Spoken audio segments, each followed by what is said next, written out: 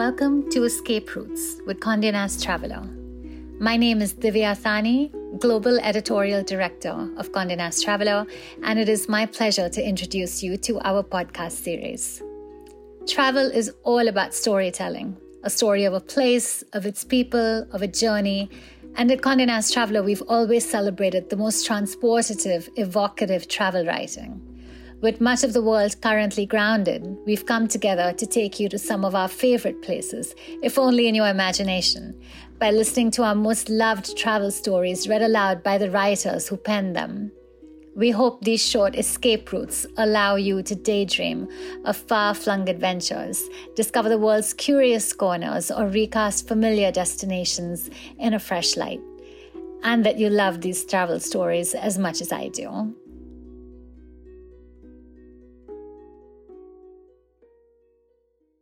Hello, my name is Jonathan Bastable. Welcome to Condé Nast Traveller's Escape Routes.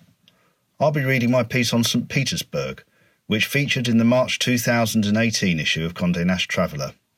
I hope you enjoy it.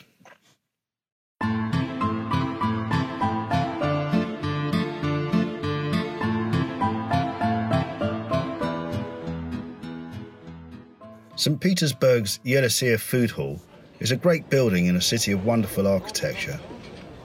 The exterior, with its enormous stained glass frontage, is a madcap piece of pre-revolutionary Art Nouveau. But the really surreal sights are on the inside. All around this marvellous shop there are étagères, 5-foot-tall ziggurats stacked with sweetmeats. Halva and marzipan and walnuts pickled in syrup, a perennial Russian favourite. You can buy a bust of Lenin made from 3 kilos of white chocolate, and matryoshka dolls filled with dragées, oiled sweets in modern Russian parlance, but also the sugar plums of Tchaikovsky's Dancing Fairy. The glass-topped patisserie cabinets are full of eclairs piped with calligraphic inscriptions. S Novym Godom, Happy New Year. Elsewhere, there are rounds of rye bread like edible boulders, cheeses flavoured with pungent herbs, thick orange sides of smoked salmon like the lolling tongues of dragons. A ghostly pianola plays itself, cranking out ragtime tunes, and the whole place is suffused in rainbow lights from those coloured windows. Go at dusk for afternoon tea. It's an experience you will never forget. Some people like Petersburg best during the white nights, the midsummer weeks when the sun barely sets. But I prefer the city in its winter garb. The January cold can be thrilling. The moisture freezes out of the air and the atmosphere becomes as fresh as chopped dill and as crisp as a ginger biscuit. If it gets really cold, below -15 or so, the broad river Neva freezes over. This happens slowly over a matter of days, and it is fascinating to watch. First you see lacy fingers of ice at the embankments. Then come sheet-like flows that move to and fro with the tide, crunching and crashing and coalescing into ever bigger static platforms. A snowfall at this point will close the width of the river in white ermine. Sometimes thin mists roll in from the Finnish Gulf, diffusing the wan northern light and making the columned cathedrals and the pastel palaces appear as translucent and weightless as party balloons. At times like these, you feel that St. Petersburg is not a solid city at all, but an architect's delirious hallucination of one.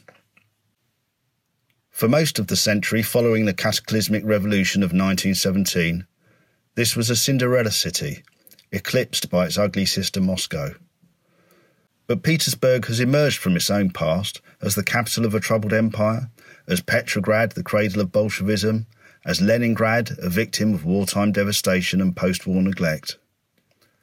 At some point in the past decade, Petersburg has acquired the clean, cool vibe that you would expect of a bright, forward-looking Scandi town, which is more or less what Peter the Great had in mind when he planted the city here more than 200 years ago and modestly named it after himself.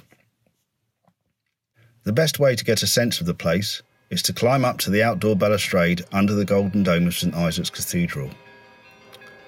Choose a clear day and wrap up because the wind bites like a dog.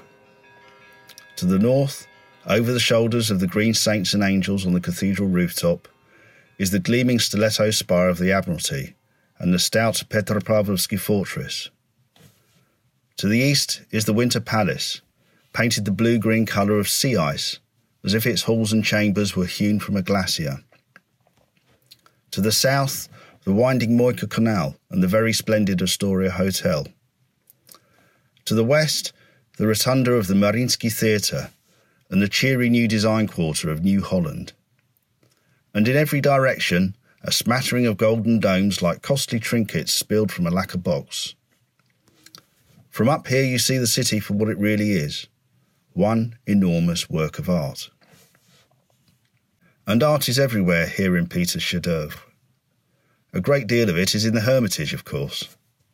With its miles of corridor and thousands upon thousands of exhibits, this is a museum you could visit every day for a month without properly covering the ground. So choose your targets well, the gold and the diamond rooms, the Leonardos and the Raphaels, and zip by the rest.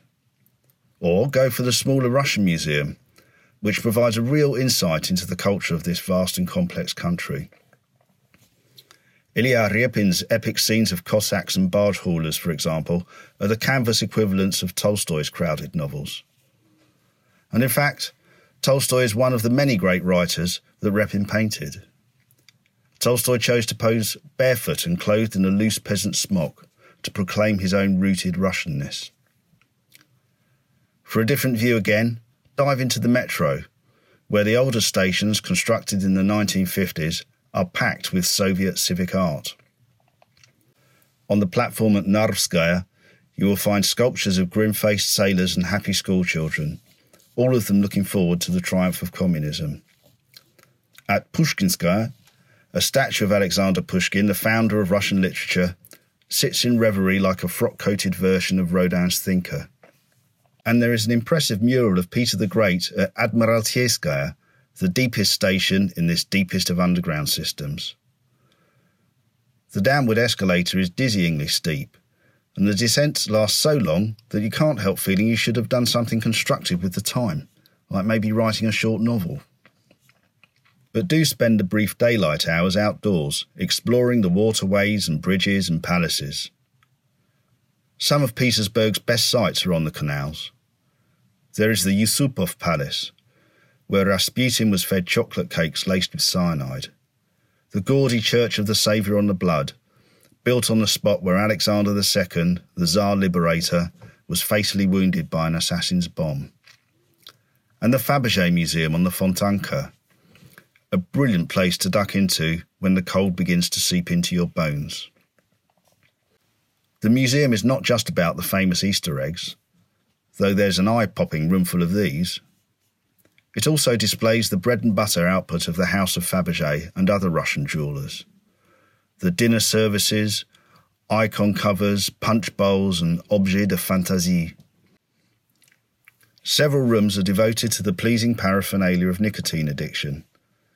Cigarette cases made of jade and gold, samovar-shaped lighters, ashtrays in the form of the 4 suits in a pack of cards, snuff boxes, tobacco jars, cigar cutters. There's a silver match holder in the shape of a terrier's head, a thing of staggering opulence and ugliness. All these things constitute the obvious answer to the perennial question, what do you give a Grand Duke who has everything? And if yet another cigarette case seemed superfluous, there was always the matching malachite desk set, desk barometer, desk compass, desk clock, desk bell push, desk bonbonniere. Just across the Fontanka from the Fabergé Museum stands the Sheremetyev Palace, which was once the residence of one of Russia's oldest and wealthiest families.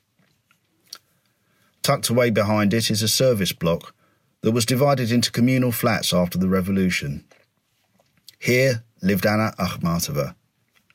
Most English speakers will not have heard of her, but she was the greatest Russian poet of the troubled 20th century. Her husband, also a fine poet, was shot as a counter-revolutionary. Her son was dispatched to the Gulag. She was denounced in the newspapers, shamefully, as half nun, half whore. she remained dignified throughout and wrote some of the most magnificent poetry of the age about her own lost past, about the torment that Russia lived through in her lifetime, about the indestructibility of the human spirit.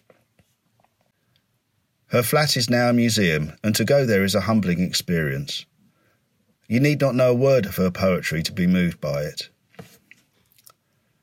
In one lyric she wrote about dark nights spent patrolling the inner courtyard with, she said, a lantern and a bale of keys. And sure enough, a lantern stands just inside the door. Her beret hangs on a peg with her thin mackintosh, totally inadequate for the Leningrad climate. These rooms were shared with her second husband, her husband's ex-wife, and various other transient residents throughout the years. If nothing else, the space gives a good idea of what communal living was like in the middle Soviet years, cramped, sparse, lacking in privacy. And Akhmatova was under constant surveillance. A secret policeman was stationed in the yard, and she had to show herself each morning at her window so that he could report that she had not committed suicide in the night. Her greatest fear was that her manuscripts would be confiscated and her work lost forever. So she wrote her poems on scraps of paper and had trusted friends memorise them in her presence. Once her visitors had the lines off by heart, she would immediately burn the paper in a little metal ashtray that was permanently on her desk. It's still there, and is surely the most poignant ashtray in the history of literature, more precious in its way than all the gold and silver exemplars back in the Fabergé Museum. While Petersburg is a city of art and poetry, it is perhaps a city of music above all. Tchaikovsky lived and died here, and his grave, surmounted by weeping angels, can be seen in the Alexander Nevsky Monastery. But his real monument is Swan Lake, a ballet that seems to be permanently in performance at one venue or another, as if Petersburg would not be Petersburg unless somewhere in town a swan were expiring gracefully on stage. The best way to get tickets is to go directly to the box office and snap up what's available. My seat in the gods at the Alexandrinsky, a venerable old theatre founded by Catherine the Great, cost less than £10. The Corps Ballet, playing peasant folk in the first act, wore costumes that were buttery yellow or icing pink or peppermint green, all the edible colours of the city's architecture. It wasn't a lavish production, the stage is quite small, but the atmosphere was wonderful because Russian audiences so adore this work and this art form. For a different kind of Russian harmony, go to Evensong. One of the best choirs in the city can be heard at the Preobrazhensky Cathedral on the edge of the historic centre. As you make your way there, through the frosted summer garden, you might hear the chiming of bells as clean and metallic as a silver ruble. Inside, Orthodox churches are always dark and warm, and the choreography of worship is mesmerising. The candlelit icons, the comings and goings of the chanting priests, the swinging thuribles of pungent incense, all played out to the accompaniment of the heart-searing Slavonic liturgy. Господи помилуй, Господи помилуй, Lord have mercy, Lord have mercy. Stay for as long or short a time as you wish. There's no rule against leaving as soon as your feet begin to ache or your heart is too full to take any more of this ancient magic. But savour the night walk home, because you'll never be closer to knowing what it means to have a Russian soul.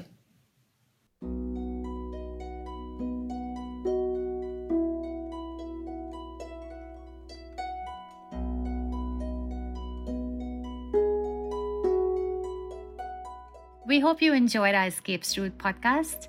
Please remember to like and subscribe to help boost us on the charts and ensure that you're the first to hear about our new episodes.